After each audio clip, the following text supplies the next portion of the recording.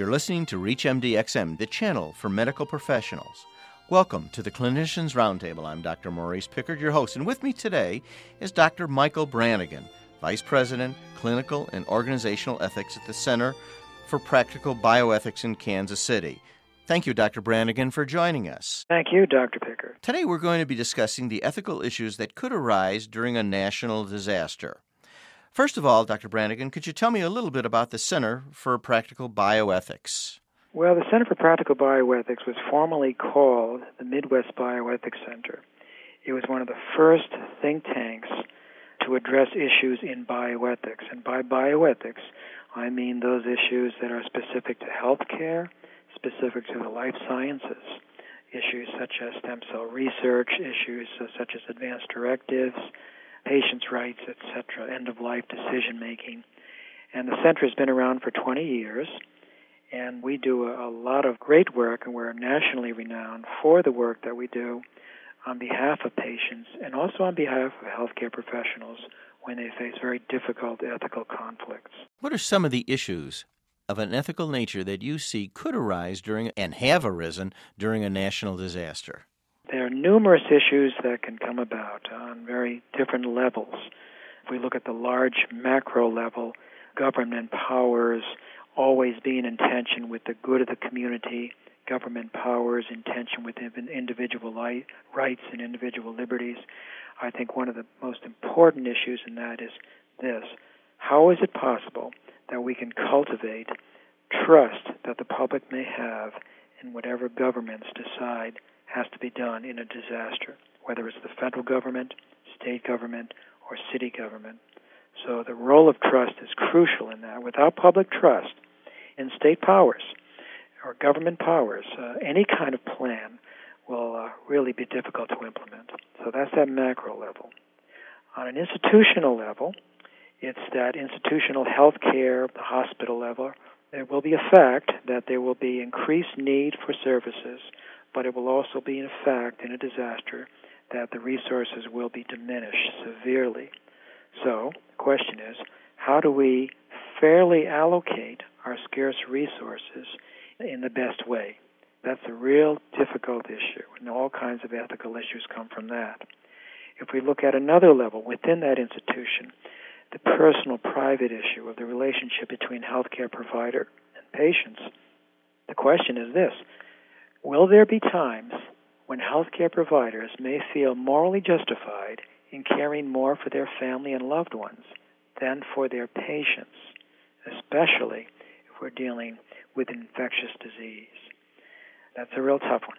There's the issue of constraints on our liberties, either through quarantine or through isolation. How can these constraints be justified morally?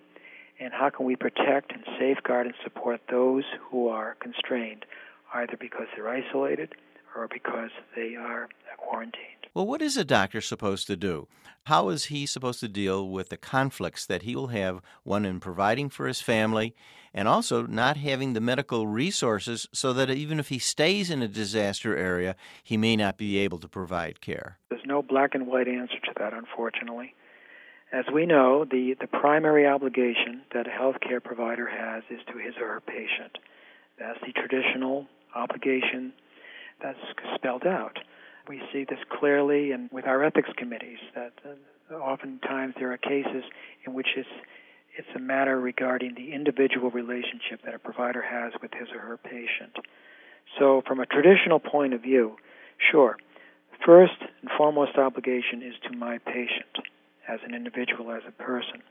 But in the case of a disaster, in the case of a situation in which resources are very scarce, and the case in which where there's an infectious disease and my health, not only my health, but the health of my family and loved ones is at stake, now the difficult question is, well, what about the duties now that may conflict? What is uppermost, my duty to my patient or my duty to my family? If we look at the past, let's look, for instance, at the Ebola virus. I think this was in 95 or 96. When Red Cross workers went to the village of Kikwik, they found no healthcare providers there, only patients who were dying from Ebola, and they were in beds with other patients who had already died. So, because of the terrible nature of the Ebola, many felt that they were justified in not contracting the disease themselves and therefore abandoning their patients. If we look at Katrina, we hear of stories in which health providers felt that they were morally obliged to care more for their family and loved ones than for their individual patients. So this is the terribly difficult question. In a situation, especially where there's an infectious disease, what is the utmost, what priority do I have, or what is the scope of my duties to my patients versus to others for whom I care?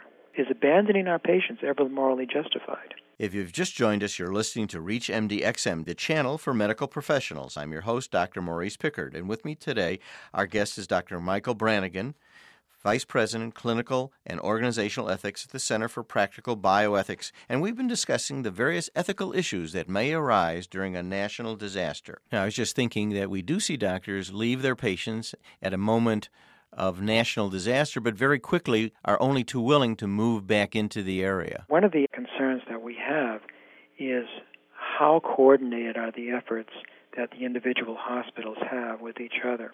How collaborative are these efforts?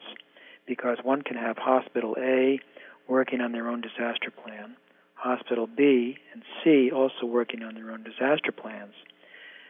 The issue is, how can we ensure that A, B, and C are all pretty much on the same page, number one? And secondly, how can we ensure that A, B, and C are working with a disaster plan which is ethically sound and morally appropriate? Here's an example. The allocation of ventilators will be a difficult choice in this situation, scarce ventilators.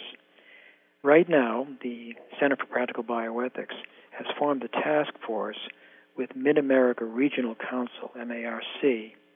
Mid-America Regional Council has done a good deal of major planning with respect to disaster preparing and response. We found out with our ethics committees, with whom we meet every other month, that the ethics committee members themselves were not aware of their own disaster planning within their hospitals. So we felt that let's work together with Mid-America Regional Council. Let's work with their regional hospital ethics committee contacts.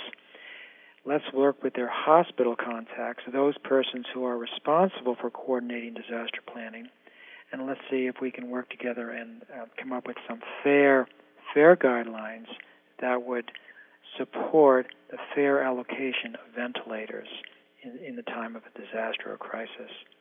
This is a work that's underway now with the center, and it's a challenge because what it requires is that we all work together, we all know what our respective plans are, and that we try to hammer out an allocation of ventilator policy which is morally supportable. Would this conference also be dealing with the distribution of dollars to make sure that they are managed and that there is an equitable sharing of dollars where they are needed? You have different hospitals, but their own bases are different.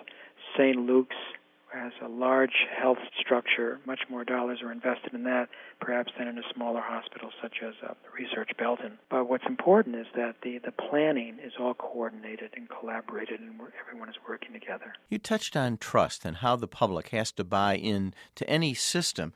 One wonders about recent headlines that suggest that $485 million were overpaid to storm victims, and now FEMA is asking for this money to be returned. Does this kind of thing build trust? No, it doesn't build trust at all. It does the opposite. I mean, there's tremendous suspicion and cynicism regarding the role of government, the role and the scope of government powers. That makes the challenge all the more demanding, all the more pressing. If the public doesn't buy in to any kind of disaster schema, if there is a disaster, hopefully there won't be. If there is some sort of major catastrophe, then there will be even more of a catastrophe. There has to be that public trust. Otherwise, none of this would work. Kenneth Feinberg is a special master appointed to disperse damage awards for what has been set aside as almost $11 billion. He certainly looks at the distribution of money based on economic losses, lost companionship, and emotional suffering. Are these issues that an ethics committee would look at? Here's one of the problems, is that ethics committees in hospitals have traditionally addressed patients' rights and have been a spokesperson for patients facing ethical issues. Now, we're in a society and in a culture which emphasizes our individual rights, individual liberties, individual entitlements. But now we're dealing with questions where the good of the community has to be of equal concern, if not more important concern. How do we balance individual rights and our concern for individual rights and safeguarding and supporting individual rights and liberties? How do we balance that with what we think is the good of the community? That's going to be a big question and a very difficult one, especially in our culture and in our society, because, as I said before, we're very, very, very driven by our own individual sense of entitlement, rights, and liberties. Ethics committees face this challenge as well. Now they have to think about the greater good and the notion of the common good. And that makes the challenge all the more pressing for us. Yeah, we're talking about the options that will produce maybe the most good and do the least amount of harm. That's right. These are very difficult issues and often revolve around fairness and justice. How do we look at a group of people who are impoverished and are disenfranchised to begin with and then fall into a category of being in a disaster? Sure. Well, let's take those now who at least perceive themselves to be marginalized in our healthcare system. Let's take those in many minority groups. Let's take African Americans. Let's take Latino groups, Vietnamese Americans, many Asian Americans. Let's take the elderly. Let's take the disabled groups. Many of these peoples already perceive that they are on the fringe of healthcare delivery and access currently. So, if there is a disaster and we have to begin to really seriously dole out resources in a more hard-pressed way, then the perception may even be more acute that they're going to continue to be treated unfairly and they're going to continue to be on the fringe of health care access and delivery. So that's going to be another terribly difficult issue in justice, is how do we see to it that those on the fringe, those who perceive themselves to be marginalized, are treated equally just as everyone else is. I want to thank Dr. Michael Brannigan, Vice President at the Center for Practical Bioethics, who's joined us today. We've been discussing ethical issues that may arise during a national disaster. I'm Dr. Maurice Pickard, and you've been listening to the Clinicians Roundtable on ReachMD XM, the channel for medical professionals. For comments and questions, send your emails to xm@reachmd.com. Thank you for listening.